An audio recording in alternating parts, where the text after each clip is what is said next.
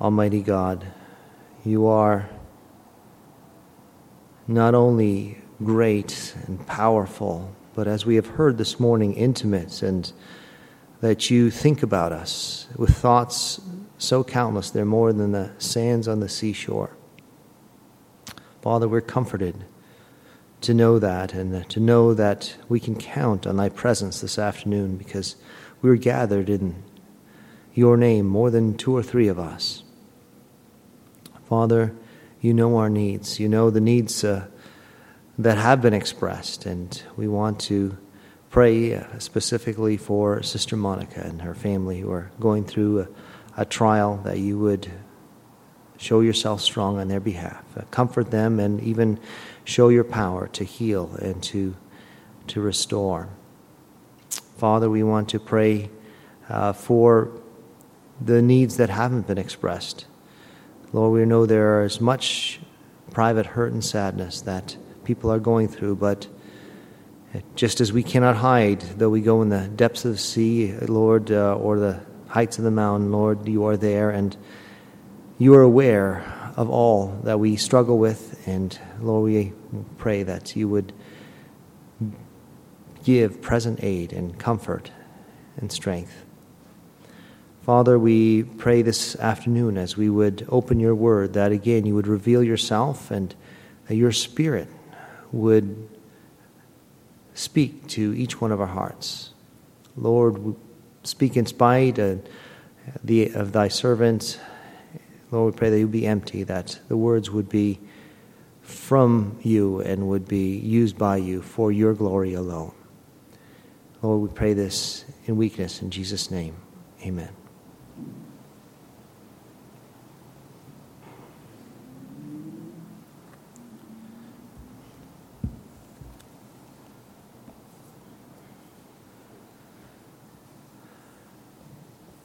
Let's turn together to the Epistle of Paul to the Romans, chapter 14. Romans chapter 14, and let's read the 17th verse.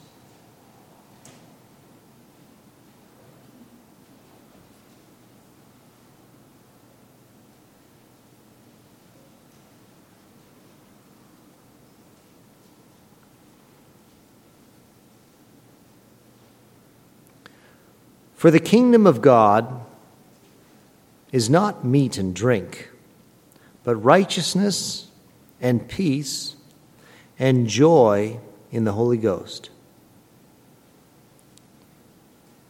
In this verse, we have a summary, a boiling down of important truths. The Apostle Paul has been speaking to some differences that were between the cultures there in Rome, those who may have had religious sensitivities in their diet that felt it was wrong to eat meat, perhaps it was offered to idols, and others who saw meat as meat and didn't see an issue with it, and he was giving them some instruction about that we shouldn't judge one another, he said in verse 13, but judge this rather, that no one put a stumbling block or occasion to fall in his brother's way. For I am persuaded by the Lord Jesus that there's nothing unclean of itself, but to him that esteemeth anything to be unclean, to him it is unclean. And so it seemed that the church was really getting worked up about issues of practice, of whether it was right to eat this meat or whether it was wrong to eat this meat. And Apostle Paul wanted to take a step back and get a bigger perspective and said, that's not what it's all about. That's not what the kingdom of God is about. It's not about whether we eat meat or what kind of meat we eat. It's not about these particular practices. It's something deeper and more meaningful. Righteousness, peace, and joy in the Holy Ghost.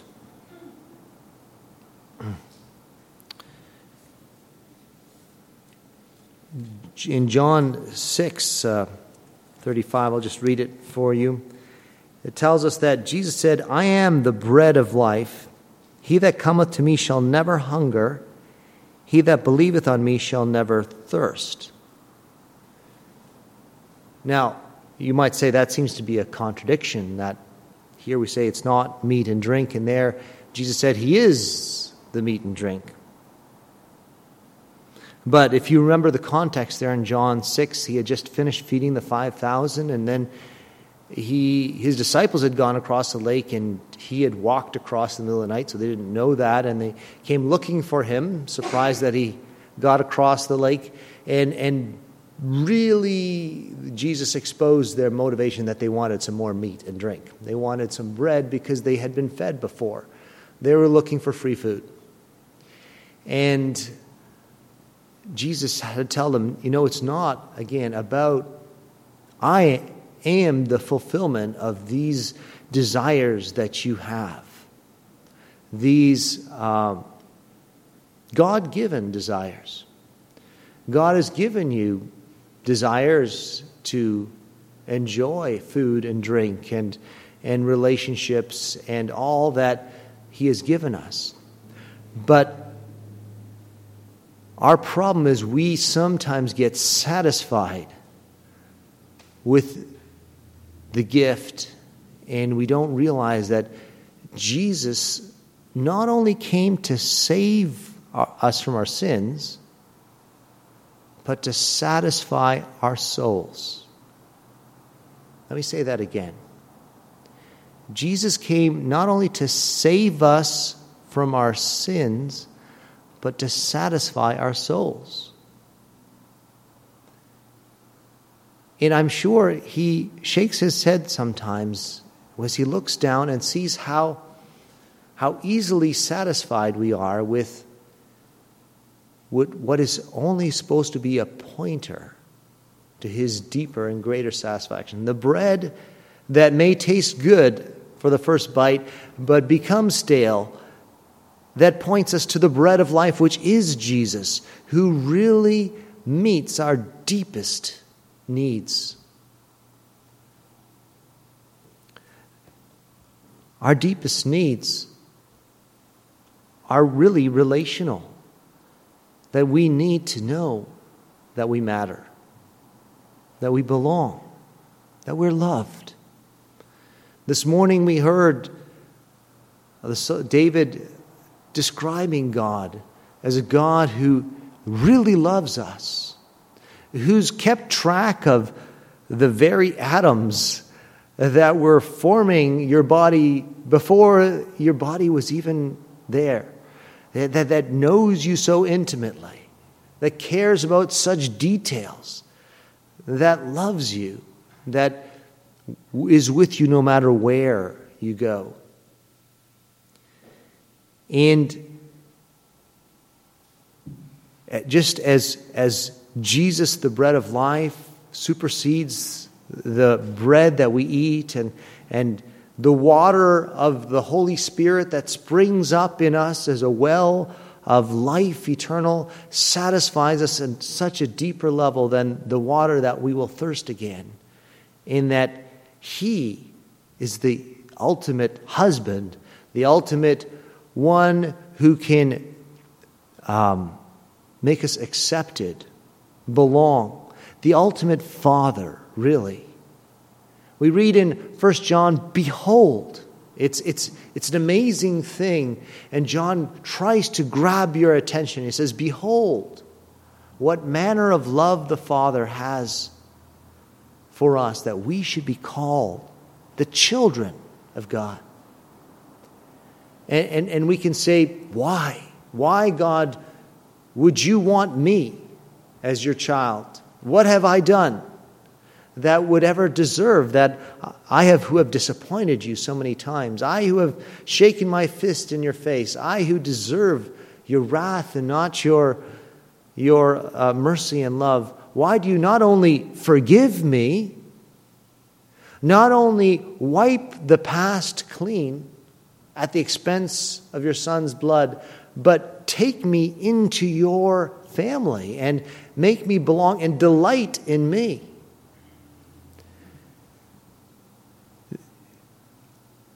Sometimes we think that we need to be reverent and therefore not show a lot of emotion. But really, if we can show emotion at the petty losses that we experience in this temporal life, should we not be moved? Should we not be moved by the incredible, matchless, immeasurable love that is greater than height and length and breadth and any other creature and heaven above and earth beneath, that nothing can separate us from that incredible love? Isn't that something that should move us? And that it satisfies our desires. You see, many people, what we read here to begin with was that the kingdom of heaven is not meat and drink, but righteousness, peace, and joy in the Holy Ghost. Some people sometimes think that it should read, the kingdom of heaven is guilt, conforming, and the fear of man.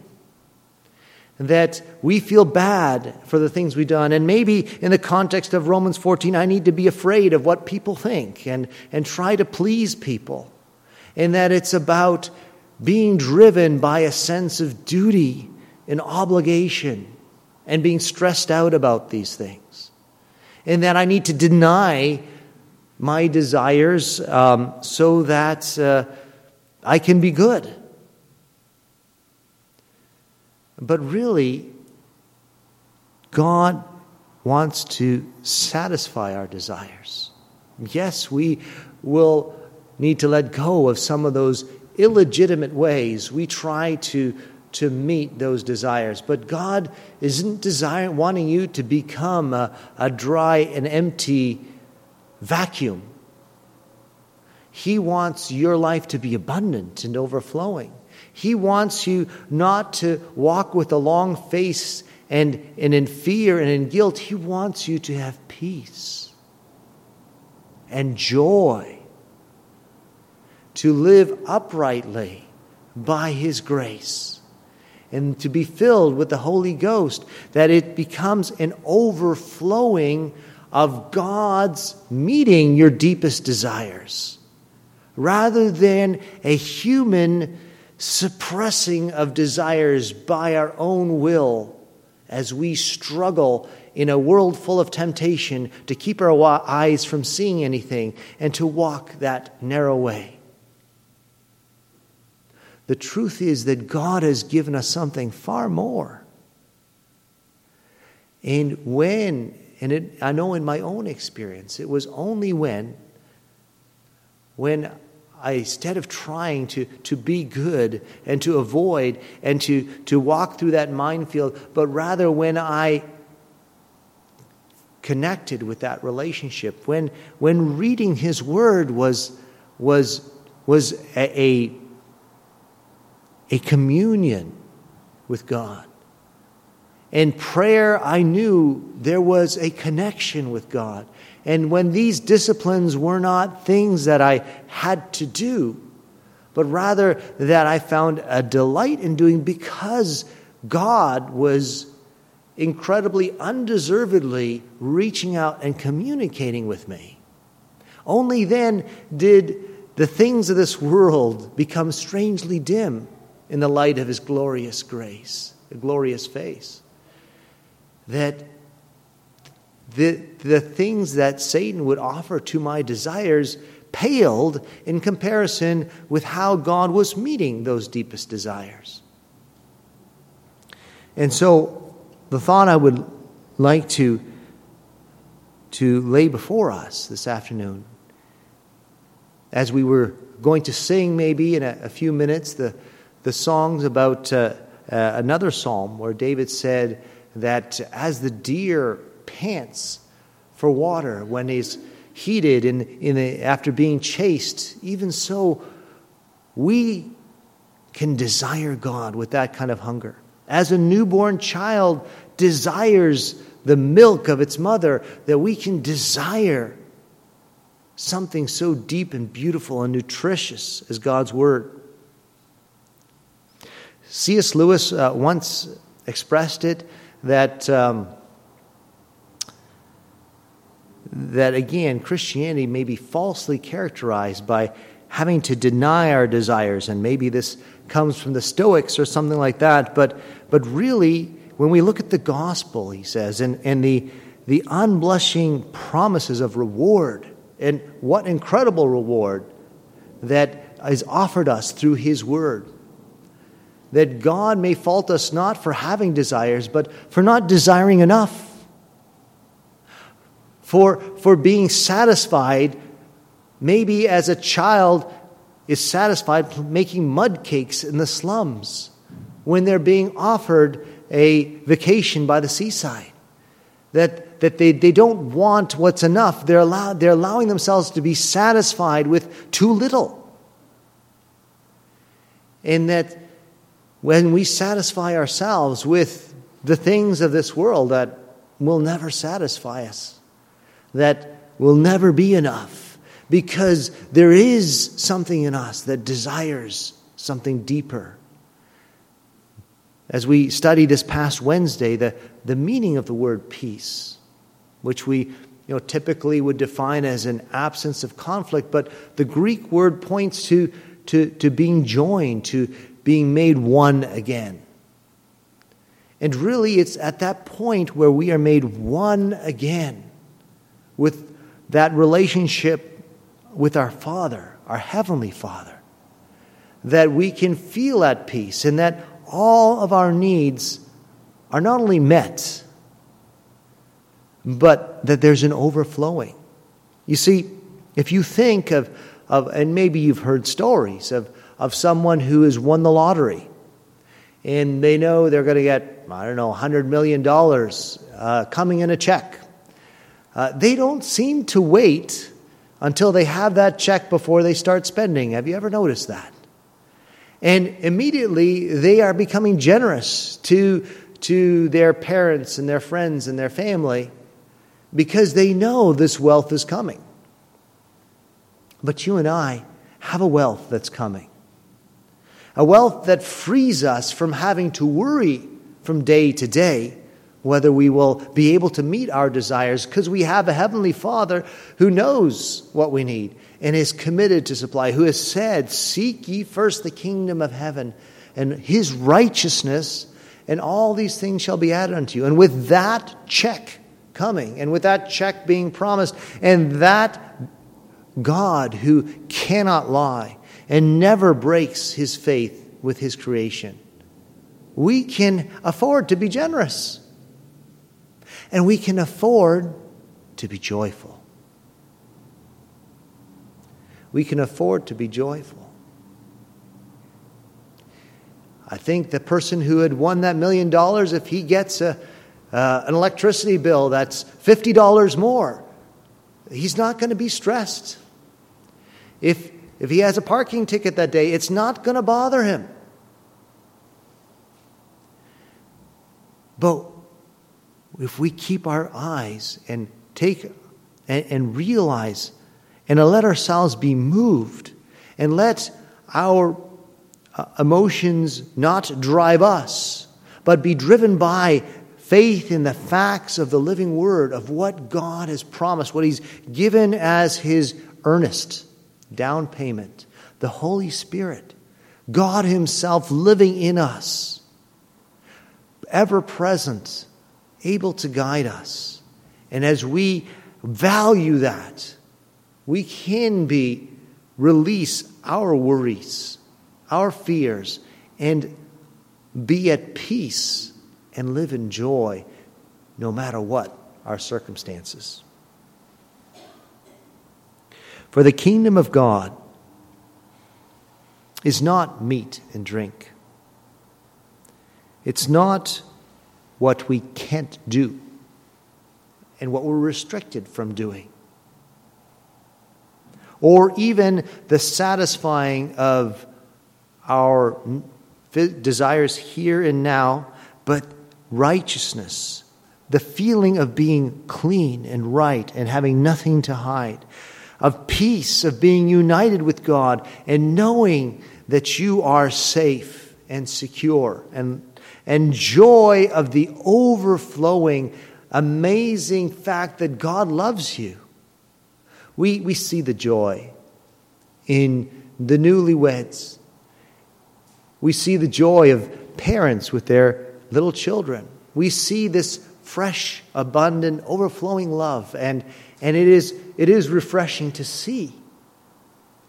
And in the same way, when we let our hearts be moved by the fact, by the reality, it's not wishful thinking, that God in heaven has taken you to be His child, and He delights in us.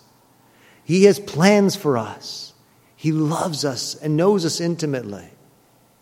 Then we can have a joy that transcends the petty problems that we might face day to day. And then we have a joy in which the disciplines of reading His Word, of spending time in prayer, of fasting and tithing and sharing with others, all of these things will no longer be duties that we need to check off, but simply an overflowing of a grateful heart that would come because we know of God's goodness and we wish to share it. We wish to relish in the time we have in it. To revel in the treasure that we have already been given. May the Lord bless these few words.